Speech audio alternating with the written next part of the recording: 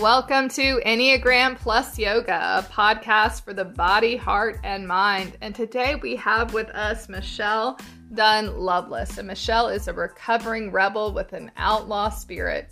She is your typical Enneagram 8 who has lived life in the fast lane.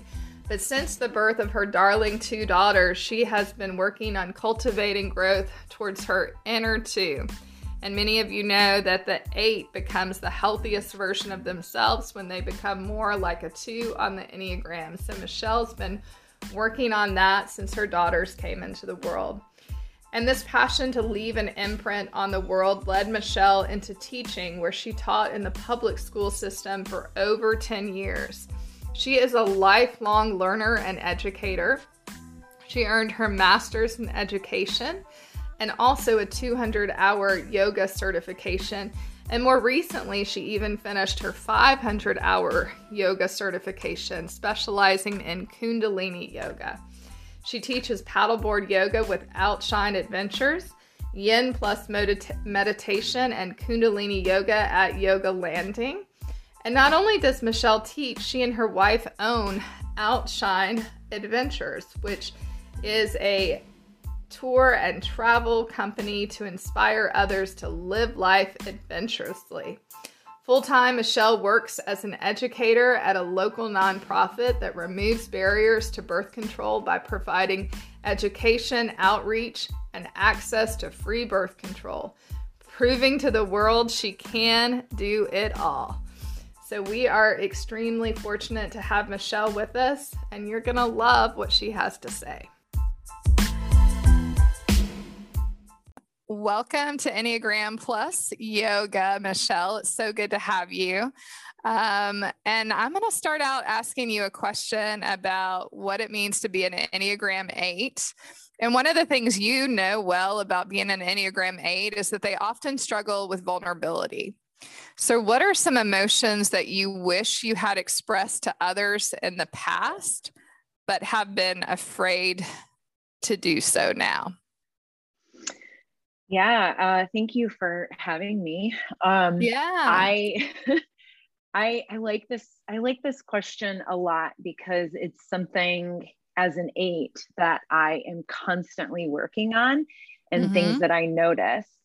And through therapy, I am able to kind of break down these walls and welcome vulnerability. But I think the hardest for me has been with my family, right? So like my parents, especially, trying to break the walls of vulnerability towards them, because I always had to be strong for my mom and then my dad, who wasn't really around. So these emotions of like, being hurt because I had to grow up so quickly. And I like to say I was the ears and the voice of my mother because I was the oldest and my mother was deaf. And so by the age of 5, I was calling the heating and cooling people and making appointments for my mom. And I was interpreting at parent teacher conferences, and so, I think that hurt, the sadness of my childhood almost being stripped away. But also this sadness of being neglected or abandoned in a sense, because, the child that was growing inside of me was kind of abandoned because I had to be an adult, and neglected. And then when you think about a parent who is deaf, I mean, they're not hurtfully abandoning you or neglecting you, but because of their deafness, that's just kind of what happens. And, I think being able to tell my mom that she wasn't the greatest of moms, like she wasn't there emotionally, she wasn't there supportively, like she was there, she was a stay-at-home mom, but she wasn't there emotionally. And I often struggle with like, what Enneagram was my mom, you know? And I think she was an 8 or she is, I mean, she's still alive. Yeah. And I think she is an 8. And so when you are an 8 and your parent is an 8, like I think that's really, really, a challenging situation. And now, you know, my mom has dementia on top of her deafness now. And so it's like, you know, I'll never be able to tell her that, you know, how I feel. I'll never be able to get to that point for her to even understand where I'm coming from, you know? I did, however, 2 years ago, send a note to my father and tell him everything. Like, I just let it all out, and we have not spoken since. So, yeah, like you were vulnerable, and then there wasn't any empathy or response, and that must have been really painful. And then with your mom, it sounds like you had to be so responsible and so strong at an early age that being weak, you know, and being cared for and being nurtured, you know, like that wasn't an option. And that wasn't afforded to you. And I'm so sorry. And your story reminds us that the Enneagram and our personality is very formed by early childhood experiences. And also sometimes we can end up the same number as a parent, because that's, you know, a lot of the energy that we've had in the house. So we model that, right? I'm pretty sure I'm an Enneagram 2. I'm pretty sure that my mom is. She hasn't taken the test yet and keeps telling me she's going to. She's too busy helping people to take the test. Right. But thank you for, you know, Enneagram 8s can be wonderful at transparency, but vulnerability is harder for them. And so that vulnerability about your story was very brave. And I appreciate that. So thank you. Thank you. Yeah. Michelle, thank you for sharing that. You were telling the story, and like it caught me. I started feeling really emotional. And, you know, I'm Enneagram 1, and I think we share a quality that emotion is perhaps could be really tough to kind of welcome, especially an intense emotion or a painful emotion. And I think 1s and 8s kind of have it in common that a lot of emotions sometimes can translate into feeling weak or showing up weak. So my question to you is, how do you feel and how do you deal with being emotional? And if you know, I feel like we are starting hot and heavy with you right out of the gate, like going down nitty gritty. If you feel like sharing with our listeners and us, last time that you felt really emotional, and maybe what was that about? Well, I have a teenager. So, yeah. Say no more. Say no more, right? Yeah. So well, let me just start off with like, I'm a mother of 2. I have a soon to be 25-year-old, and then I have a 17-year-old. And they are two totally different individuals from the very opposite spectrum. One is a lot like me, but she's not an 8. I think she just took the test in school, and I think she came out a 6. Which is what I thought I was for a little bit until I took Christy's yoga class, her workshop, her Enneagram workshop. But yeah, I think being a mom to a teenager, I'm on an emotional roller coaster all of the time. And so I struggle with control as a parent, right? But I struggle with these crazy, passionate, and intense emotions all of the time. And the way that I deal with them is not very tactful. And I get told that all the time, like, Michelle, you are just not tactful. Like, because when I feel it, my passion just comes right through, and like I blow my top you know, that my passion, my intensity just kind of blows up. But because I'm so Vata, like I get over it very quickly too, you know. So it's like, you know, I'm like, ah! and then I'm like, okay, let's just talk about it, you know. But I think, you know, I really get scared a lot of the times because I'm so emotional, and it's often this intense emotion that I get scared about how it's going to come out. And so I hold it in, and then it festers, and then that's not really, really good. So I think my most recent was Monday. You know, there's like just been a really hectic situation with my teenager that I'm not going into detail about, but I'm spewing like all of my guts and emotions to my wife. And I'm like, I feel this right now. And, you know, and she's getting the brunt of all of this. And she's like, have you told your daughter how you feel? And I was like, no, you know, and I'm like, I call her and, you know, and I'm like, we have to have this talk. And, you know, with my wife, it's more of like this calm, like I can have this discussion, but with my kiddo, I'm like, I get into this emotional state, and like, I get so intense that it is overpowering. Yeah. And what I realize is like, it's harder for me to be vulnerable with my kids, and I don't know why. And what I've realized is that's where I'm like my mother. Like, I shut this wall. I'm like, I have to be strong. I have to show my kids that I like can do this. And like this emotional wall of like trying to connect with them is sometimes not there. And my mom did that.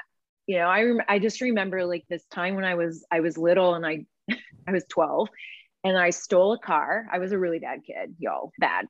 I stole a car and I crashed it. And it was my grandmother's car. And when my mother found out about it, like she ran to the bathroom to cry, and to like she was like heaving, you know, because she didn't want me to see, but I could hear her. I could hear what she was doing. Like she was like heaving.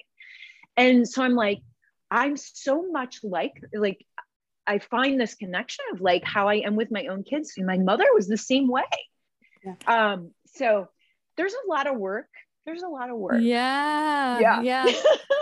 The one in me hears and receives an 8 in you. I'm telling you, hearing you talk about parenting a 13-year-old, which I have a 15-year-old as of Friday. And for me, the intensity comes from fear. Like I feel so scared, like, I don't know, something's going to happen to you, or what were you thinking, or I can't believe it, or the fact that even my buttons are pushed so intensely, it scares me so much that's when like the loudness comes out, and just all of that, like you said, it just blows over the top. So, and just like you, for a long time, I thought I was a 6, until I took Christy's workshop, and turns out I'm a 1. So it's just so much that you say. I'm like, me too. So thank you for sharing it. It's not easy to share not pretty moments, you know? Yeah. And I love that, because we can think about a lot of times behind fear, this fear of for me, the lack of control, right? Like I can't control the outcome of my daughter's future. And so I'm constantly reaching and grabbing and like trying to help. And like, I'm not teaching her anything by doing that. You know what I mean? But I'm constantly out of fear of like worrying for her future. What's her future going to be like? Is she going to be able to support herself? Is she going to, and I think because I want so much control, that I'm actually hindering her growth, you know? And these are, and I say this often, like I have no shame. Like I will gratefully admit like my fear and my worry. But yeah, thank you for bringing that up, Kat. Sure. Thank you for sharing. That's very big and brave of you. Thank you. And that's the the control is a big thing for the 8 and the 1, learning to let go of control. And then you also brought up that what we call in therapy, I'm a therapist, multi-generational transmission, that down through the line, your mom's pattern was not to talk to you about emotional things. And now you're continuing that with your daughter. And so the Enneagram can teach us to say, hey, wait, I don't want to continue that pattern, right? Of I'm going to be, and that's what I heard you just express, is that you're learning to open up, even though it's hard. And we keep learning these things again and again. Like, this is lifetime work, Yeah. It's, we never get there. We move towards wholeness. We move towards completeness, but it's a journey, of continuing to grow. But I was thinking about the word intensity is often used for the Enneagram 8, and you used that just a moment ago in our conversation. And so in order for the Enneagram 8 to heal, they need to become a little bit more like a 2 on the Enneagram, right? They need to soften their heart. They need to open up in the heart space. They need to embrace their inner teddy bear. And I've always been aware, all of the 8s that I've ever known, like sometimes the Enneagram 8 is called the bear, but there is this big teddy bear inside of them. And when they move from the intensity to the softness and the teddy bear, oh, that's so yummy for an Enneagram 8. So tell me about that for you. What's it like to move from intensity to softening? I think that what you just said there is like what I have been experiencing growing into, I think, my late 30s and 40s, like really seeing myself embrace this inner 2, right? Like, and I think what I love about this question is like, I connect to the 9, which is the bear. Like when we think about the Enneagram 8 with the wing of 9, is like, that is this bear. And you think of a bear on both sides. It can be a big grizzly bear, or it can be a squishy teddy bear. And so I think most number 1 is becoming a mother. Like when I became a mother, that's when I was able to like grow into this softer person instead of this very sharp edged, intense person. And then once I became a mother, my oldest daughter, just really, I call her like my guardian angel. I've always called her that because I was very young. I was 19 when I had her. And so, in a very toxic relationship, she was the parts that helped me soften. And as I grew and as we grew together, I was able to take that softening part of me to be, and I became a teacher, and I was a teacher in the public school system for 10 years. And if that doesn't, it can soften you, but it can also harden you. There's double-edged sword here.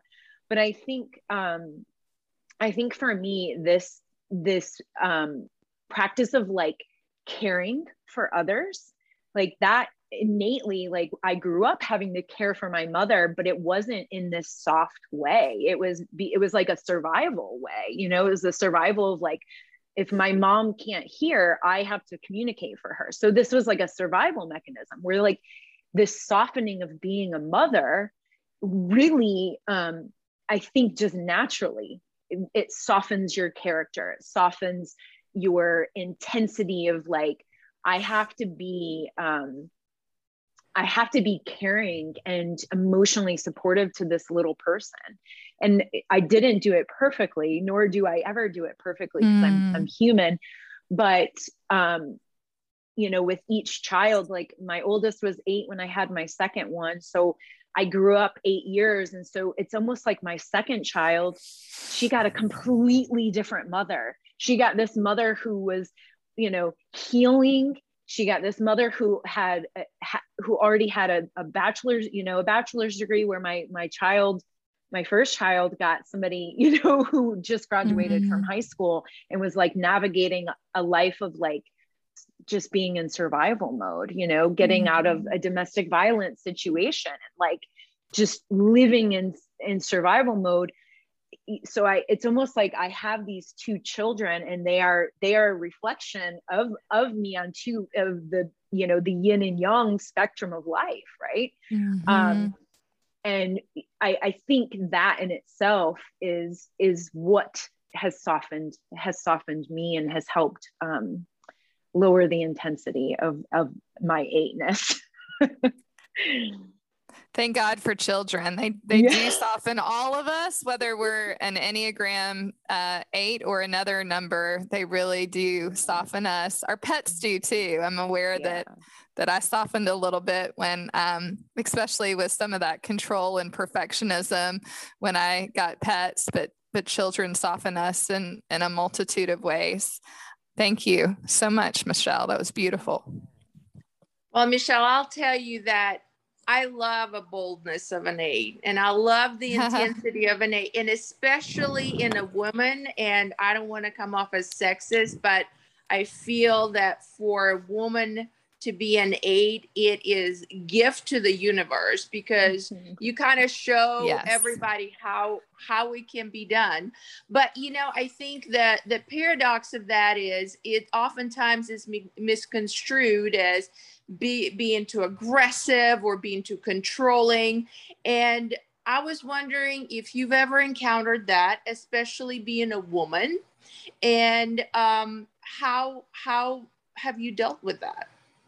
Oh, I love this question, because I remember Christy telling me this at the workshop, was like, you know, our society tells us like women shouldn't be an 8, right? Yeah. Like they just shouldn't naturally. Yeah. So I was like, I'm not an 8. I'm not, you know, you're just thinking. And then I don't know what it was. I sat truly in that workshop, like, oh my gosh, I am truly an 8. And now as I reflect back on my entire life, I have always been told my whole life that I am just too much. I am too aggressive. I am too masculine. I'm all of these more masculine qualities. And I've even been told by women who have later become my friends that I didn't like you when I first met you. You know, I mean, there's these like qualities in women, you know, that it just is too much. Like I've been told you come off as too cocky, you come off as too aggressive, you come off as too confident, and nobody likes any of those things, right? Like, and I'm, you know, it's you're crazy. And then you think, why wouldn't it, right? It's like, it sounds like it's your problem. Yeah, it's people, my problem. Yeah. And so I think that you know, and even in partnerships when I was dating men, I mean, men told me, you know, I don't really like your masculine side. Like you're vulgar, you're too intense, you know, even on that side. So it's like, I couldn't win. And so I think it's been very difficult to navigate in the teaching profession, especially in the South. Like it's been, you know, it's been tough. Like I almost did not get a job because they said I was too cocky. Like that was literally what they said, because I said I could, you know, teach a child how to move from a 2nd grade level to a 4th grade level, you know, and I could do that in a 6-month period. Like but you know, in an interview, that's what you're doing, is you're bragging on yourself. But I came off as too cocky. And so I think this, you know, we all wear masks, right? We all wear masks. Like I had even my little sister, she's like, Michelle, you are so confident. And I'm like, but I'm not. Like, I am not. She's like, well, nobody would know it. Like, no, you step into a room with confidence. And I think because of that, which is great, it's great for me. But on the inside, like, I don't feel that way at all. Like, if you really knew me, you would see, like, I'm crying on the inside, you know, like, I don't believe that I, you know, stand out in a room. I don't believe that I have this power that people say I might have, you know? And so it's funny. It's funny. Well, I'll tell you, you do have this power. You do stand out just from this interaction. It's magnetic.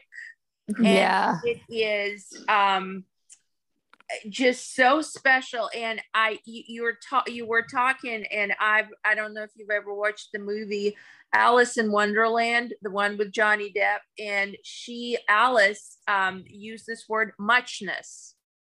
So much muchness that one person can, and you have the muchness, Michelle, and I love it. Glorious. Like, I've always your loved muchness is too much for others, it's their problem.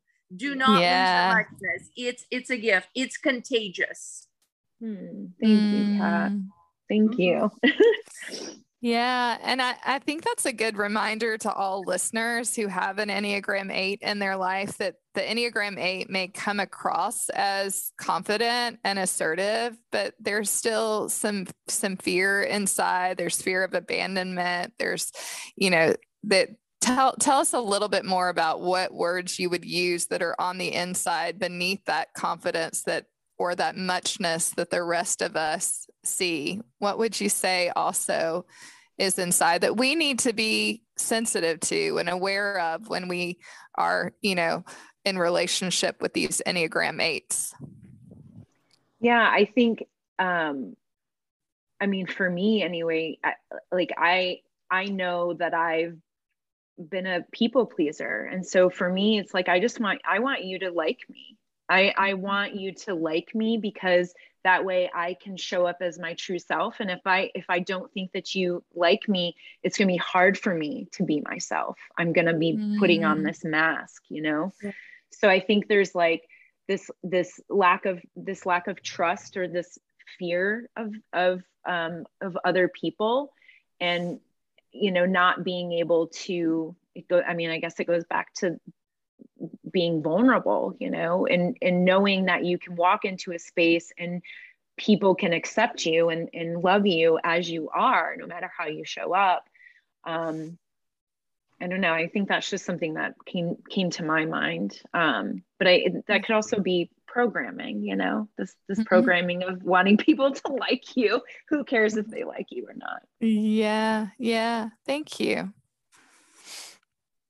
Well, I have a question for you, Michelle, going back, and you're probably going to be done with this interview and going to be like, oh my gosh, those chicks, like they just would not let go. But going back to vulnerability. So I think for 8s, and the same, I have feel like there's a lot of parallels between 8s and 1s. It's tough to ask for help. It's a vulnerable place, vulnerable space, because you had to be the doer, you had to be the fixer, you had to take care of things. It's tough to ask for help. So can you talk a little bit about it? And then specifically, if you want to share maybe the last time you've asked for help where it maybe didn't feel so easy to do that, and just kind of share on that if you don't mind. Yeah, I think, being technically I was a single mom because of my situation. Yeah. When you're a single mom, you're doing it all anyway, Yeah. And so it's like, well, in order for me to do it all, I'm going to have to do it all. And so it was a struggle very often at the beginning to ask for help. Yeah. I thought that I could do it all. It's taken me, like I said, I have an almost 25-year-old. So it's like taken me to have one child out of the house and one almost, she's in her senior year, to realize, okay, now it's okay to ask for help. When you're the person who always wants control of this situation, when you ask for help, you lose control. And so I think asking for help kind of puts you in this like guilt or shame, right? Yeah. Like that is something for me that I feel ashamed asking for help. Because somehow it makes you fail, like you failed.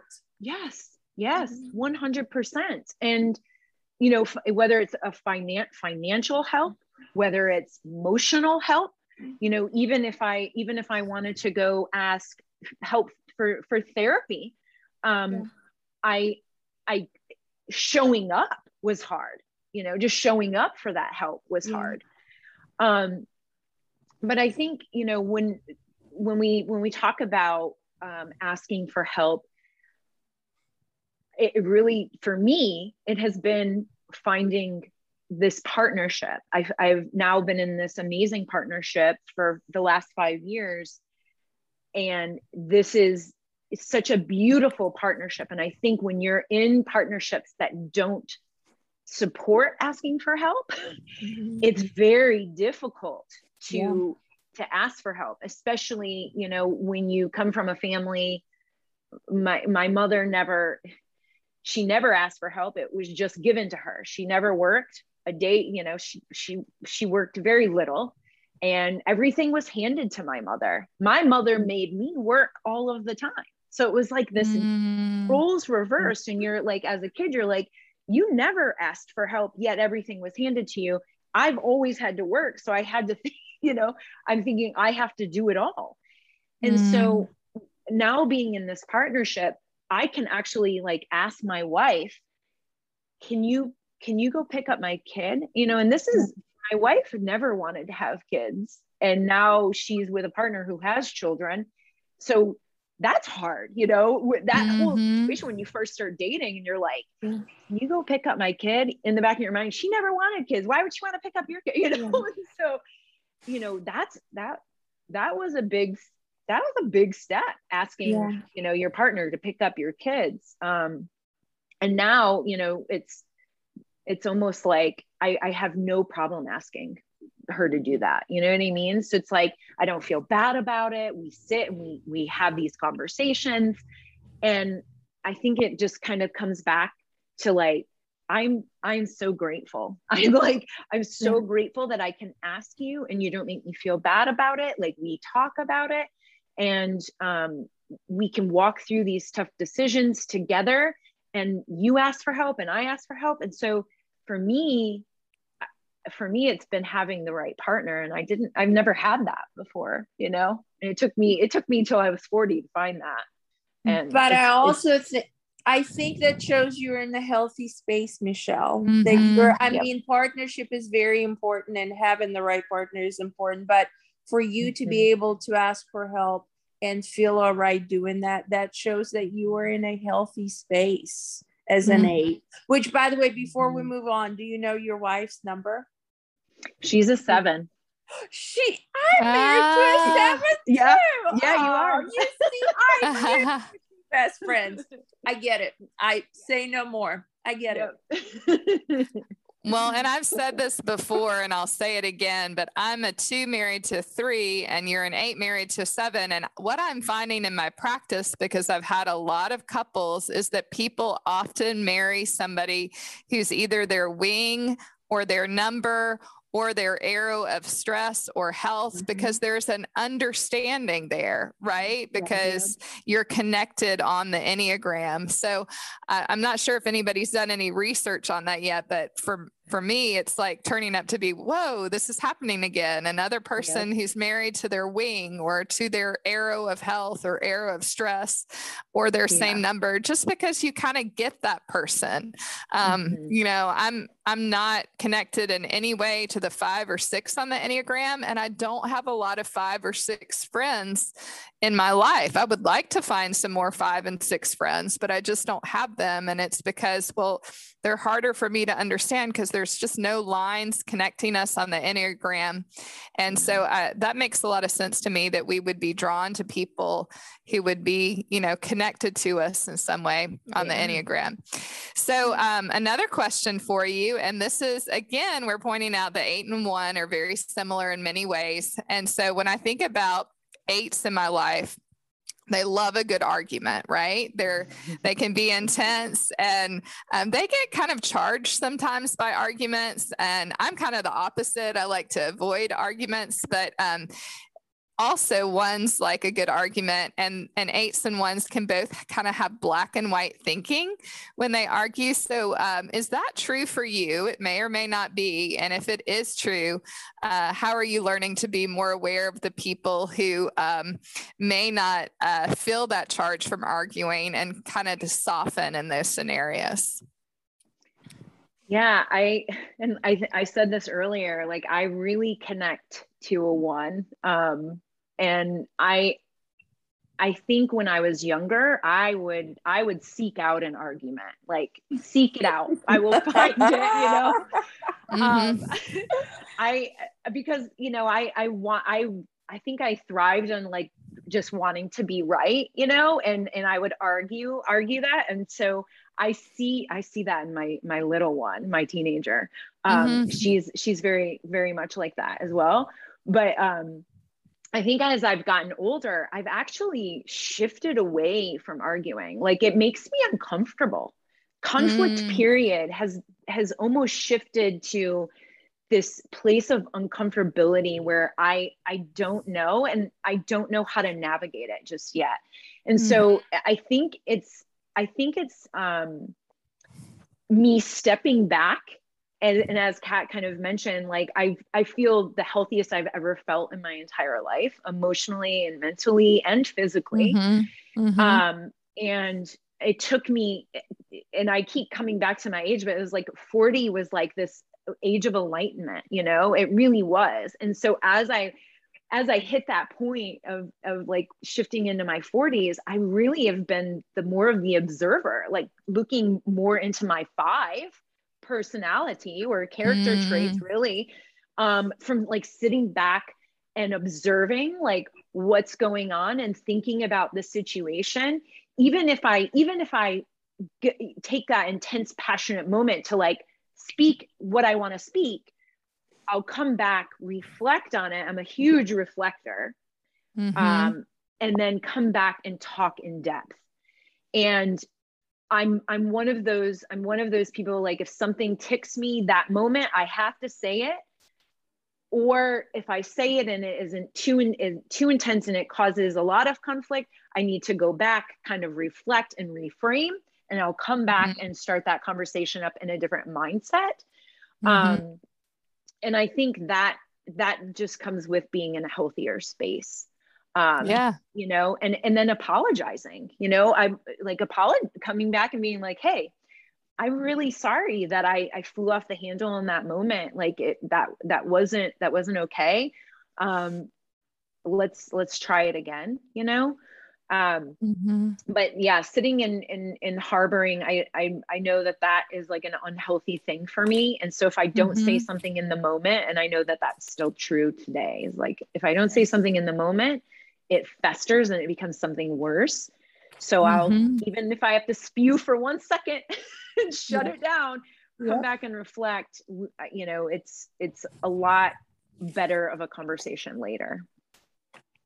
Love it. And you were just talking about going to your 5, and just for listeners, just because a lot of people tuning in are just discovering the Enneagram and trying to understand it. So the 8 goes to the 5 in a place of stress, and the 8 goes to a 2 or becomes more like the healthy side of a 2 in a place of health. And yet, as we start to really delve deeper into the Enneagram, we can start to look at how we can become more like even the high side of the 5. So even though that's the arrow of stress, that's what I was hearing you say, is that you're integrating that observer in a really healthy way. So that was lovely. Thank you so much, Michelle. Yeah. I get it, Michelle, too. You know, being a 1, I always say better out than in. That's 1. Whether it's pretty or not. And then otherwise it's resentment. And it is, so heavy. Well, here's my question for you.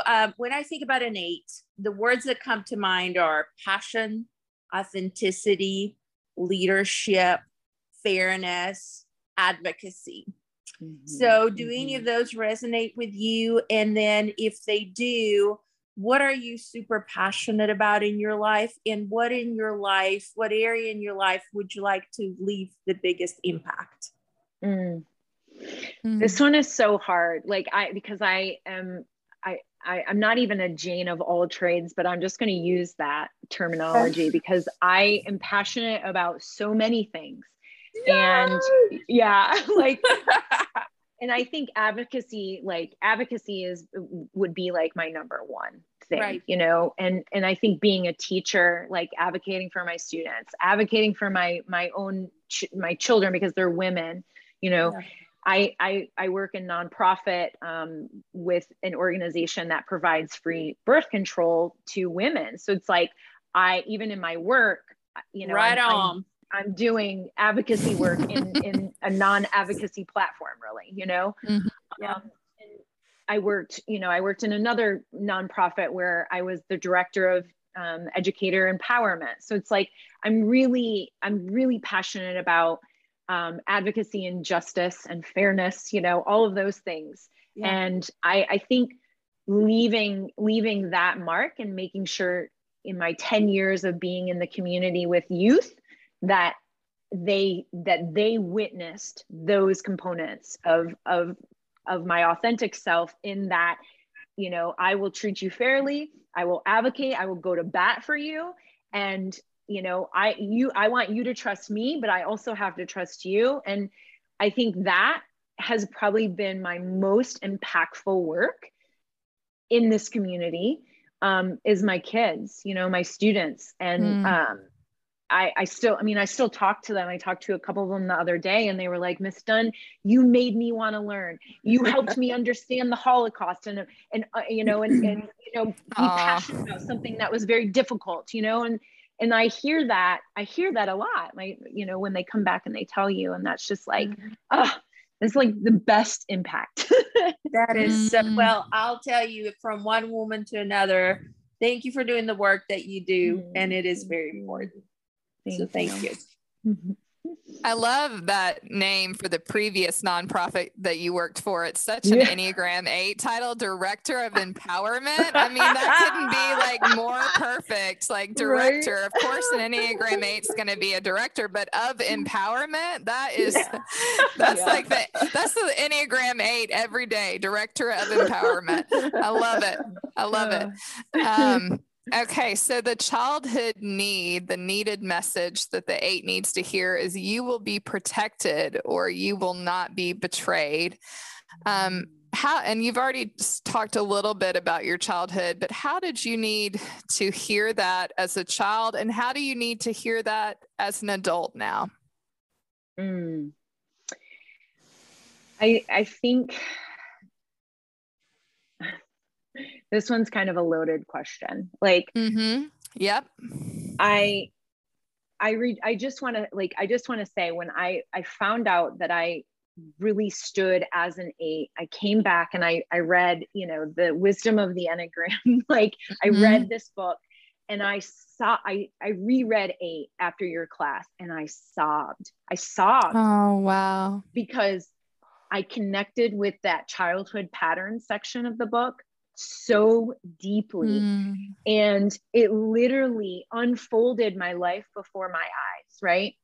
Growing up so quickly because my mother was deaf. I was so rebellious because I didn't like having to grow up so quickly. So I was often punished, you know, because I was rebelling. I was, you know, going out, sneaking out, just running with older crowds. Like, I was doing all of these things, but really defending myself in this attitude, like, well, you're rejecting me, so I'm going to do this anyway, you know? And so I felt like such a misfit in my entire family. I was like always the black sheep, the problem child, like all of this. And I think I just needed my parents to like sit down and say, you are loved and you are protected. And I know to this day, like I wanted my parents to tell me like how, excuse my French, how fucking proud I am of you. Yeah. Like when I was such a problem child, they didn't think I would do anything. Here I am with 2 beautiful, brilliant women that I raised, with a master's degree and a 500-hour certification and teaching in a nonprofit in the community and 10 years of education. Like, I've done some amazing things. Never once did my parents tell me how proud I am of you. You know, I still need that today. And, you know, one thing that happened recently is my mother, I mentioned, had dementia. You know, I went up there, my sister and I were cleaning out the house and getting her ready to go into the dementia facility. And, you know, my mom doesn't know who I am anymore. You know, she looks at me and she doesn't know who I am. And she says, "Oh, I thought you were just my friend." And I said, "No, I'm your daughter." And she was like, "Well, I'm really sorry about the past." And, you know, I was like weeping when she dropped me off at the airport, right? Like, there was some part in her that knew she had to tell me something. I don't know where it came from. And I was like, that's all I needed. Like, I just needed that. And that's it, you know? I'm sorry for whatever it was. And I have that little glimmer, you know, that glimmer of like hope and love from my mother. I've yet to receive anything from my father, but you know, it is what it is. And you keep the things that are really positive in your life. And like, if he doesn't want to be a part of it, like, I have to let that go. And I have, you know, so yeah. Thank you for sharing that. I've been through that. My father's deceased now, but he had Lewy body dementia, and it is so hard. But I'm so glad that she was able, even though, you know, I know she was in a state of dementia, but you needed to hear that. I mean, you wept. And I also will say you are the third person we've interviewed that has talked about weeping when they were either listening to an audible on the Enneagram or reading an Enneagram book and got to their number and they just started weeping. And so that's something I think a lot of people can relate to of this is pretty profound. You also, what you said brought up for me, there's a Hawaiian prayer, and I may say this wrong, but the Hawaiian prayer starts with these needed messages that we need to speak to one another. And they are, I love you. I'm sorry. Please forgive me. Thank you. And I would add from your story, I'm proud of you. You needed to hear that. You needed to hear that. And Enneagram 8s need to hear you will be protected. But in my experience, I think those are all things that we need to say to one another more often. I need to say those more often to people. We all do. To just say, thank you. I'm sorry. Please forgive me. You know, I forgive you. And, you know, I'm proud of you. I mean, there's just, we need to say these things, and I'm very proud of you. And I'm sorry you didn't get that message from your parents, but you're going to hear it from us. We're proud of you, right, Kat? So I'm sitting here, Michelle, and I'm going to get emotional. I'm in such an awe of your bravery.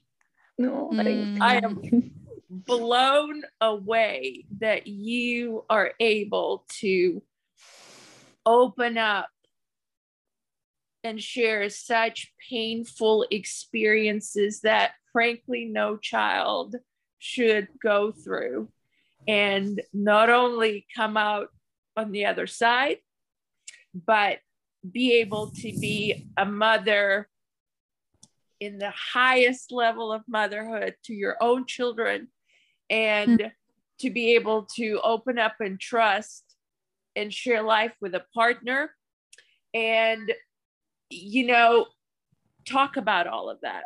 So thank you for that.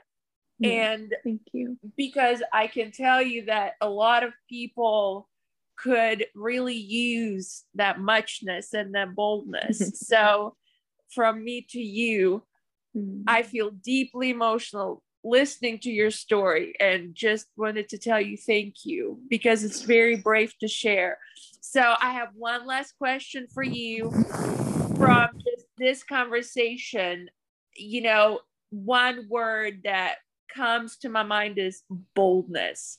And I say it as something so beautiful and special, and just something you want to be around. So can you share with our listeners what being bold means to you? Yeah. And I want to say thank you. Like I feel so loved right now by both of you. And I'm so grateful that you're doing this. It is powerful. So thank you both for sharing yourselves and your wisdom. So being bold, I think to me means like standing apart from the crowd, you know? I've mentioned this before, but I've always been a rebel, like not because I'm the 8, but like I stand true to, I've always done what people have told me not to do. And I've always done little things that have challenged myself. So I could step out of my childhood cycles and patterns and these thoughts of not being good enough and not doing enough. And so being bold means challenging myself in these ways that I never thought would be possible. I never thought, you know, I was a high school dropout. I had a GPA of like a 1.2, dropped out my senior year, and then graduated with honors the next year. And then I have a master's degree in education. And, you know, I mean, it's just all of those things that like prove to my childhood patterns, like you are somebody, you know? And I've done these things to prove to myself that in my mind, you know, was thinking, proving to my parents that I could do this, but really like telling myself that you are worth all of this. And then in return, I'm telling my own children that you too are strong and powerful and you can do anything that you put your mind to because you are powerful and you are bold. So that's what bold means to me. I love it. And, you know, I think the biggest gift, I was listening to an interview and I don't remember what was it and who was talking, but they were talking about parenting. And the notion was, you know, if you ask a parent what you want for your children to be, and almost everybody says, I just want them to be happy, which is very sensible and very, you know, normal thing to say. But then the interviewer said, you know, very rarely anybody says, I want my children to be able to be capable and independent and strong. And I think your gift of innate as a mother to your daughters, that you will teach them how to be capable, how to be independent, how to be strong, and how to just get it done. So thank you. Thank you. Thank you. And one of the things we want to do today is to just highlight you in addition to all that you do in the nonprofit world. You're also a yoga teacher, and I've been to your yoga class, and it is a strong, empowering class. Like it goes right in hand with an Enneagram 8. So it's Kundalini yoga. So can you tell me a little bit about what drew you to Kundalini yoga, the class that you teach, maybe even the program that you are going through? I think you're going through a 500-hour training program right now about the Enneagram and Kundalini yoga. So anything you want to tell me about that, we just want to get the word out about you so people can maybe take your class virtually. So tell us a little bit more about that. Yeah, so I teach Kundalini every Thursday at Yoga Landing at 4:30. We just shifted times for 75 minutes. We've extended it, so I'm super excited about that. And I've been teaching that for almost a month or a month and a half now. And I just got certified for my 500-hour, specifically in this last 300-hour with Kundalini, the Enneagram, and moon cycles. And so it was a very powerful course out of Ithaca, New York, called Yoga Farm. And they're amazing. If you've never checked them out, they have wonderful courses. And Christy, when you mentioned the Ho'oponopono chant, and prayer, that is something that we practice once a week together. And yeah, it is such a powerful prayer. But yeah, the Kundalini, I've been drawn to Kundalini since Tara Shanti taught it at Yoga Landing in 2019. And I've been practicing it, and all through COVID, when I realized that, you know, Tara Shanti wasn't coming back to the studio, I was practicing at home. And when then I stopped, I realized the shift in my mental and emotional health. And I was like, what's going on? Well, I had quit doing Kundalini. And so I picked that back up. And like, when I say I picked it back up, my just abundance, like abundance in health, abundance in wealth, abundance in so many things in my life, because my wife and I run a business as well on the side. And that's booming. And like, I mean, everything is just abundant everywhere. So I think I've just opened myself up to this health and well-being of just like abundance, just sparkling all over. But it also has helped me, I think, with my mental health more than anything has ever done. It's such a spiritual practice of chanting and repetitious movements that get us through these patterns or ways of being where we can really connect to our inner truth and the authentic being within. You know, chanting is such an ancestral, like earthy way of connecting back to our ancestors. And I think that's what you see and what you feel when you come to these practices. You embody that, and you can break through these negative thoughts and patterns and see a new way of being and showing up in the world. And it changes your life. It changes your life. Yeah. And I would say that when I took your class, it felt very energizing and empowering. And so it's interesting because you were an Enneagram 8 teaching the yoga class, but I also think Kundalini is a very sort of Enneagram 8 style of yoga. I mean, there's just a lot of power and energy in it. And so I find that interesting. But so if you want to take Michelle's class, if you live here in Chattanooga, you can go to Yoga Landing and sign up and do an in-person class. But if you don't live here locally, or even if you do, there is a virtual option. And so just go to Yoga Landing's website if you're interested in taking her class. It's definitely worth it. She's a wonderful teacher and person. And we are just so grateful for you, for your time today, for your energy, for your magnetic presence, and for your vulnerability. The sign of an 8 in a healthy space. You've been so open, and we are very grateful. Thank y'all so very much for having me. It's been such a pleasure, and I look forward to seeing y'all soon. Thank you, Michelle. Thanks. Same here. Thank you both. All right, I'm going to end our recording. This episode is brought to you by Shopify. Whether you're selling a little or a lot, Shopify helps you do your thing, however you cha-ching. From the launch your online shop stage, all the way to the we just hit 1 million orders stage. No matter what stage you're in, Shopify's there to help you grow. Sign up for a $1 per month trial period at shopify.com/special offer, all lowercase. That's shopify.com/special offer.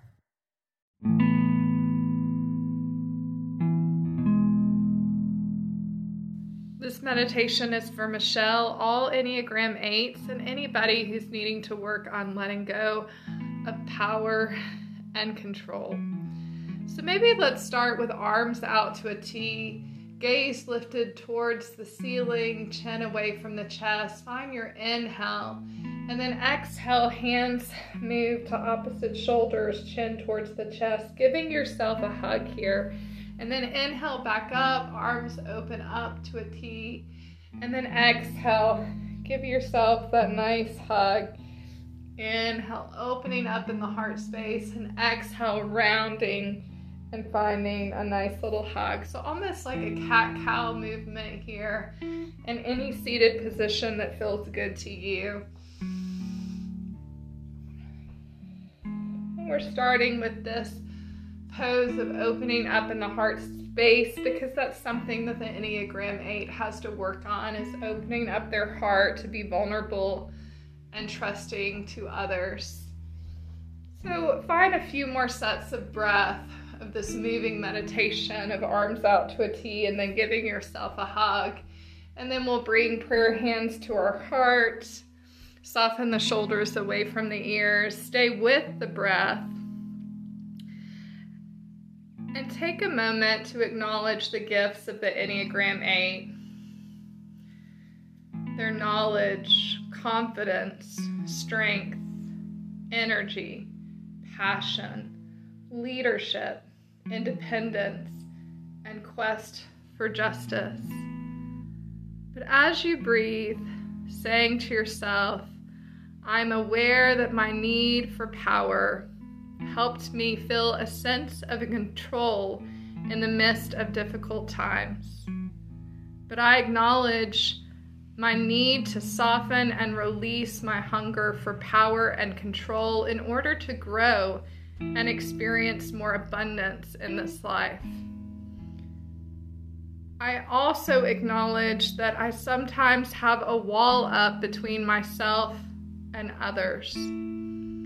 I desire to open my heart back up to others, to learn to trust, and to be intentional to break down this wall.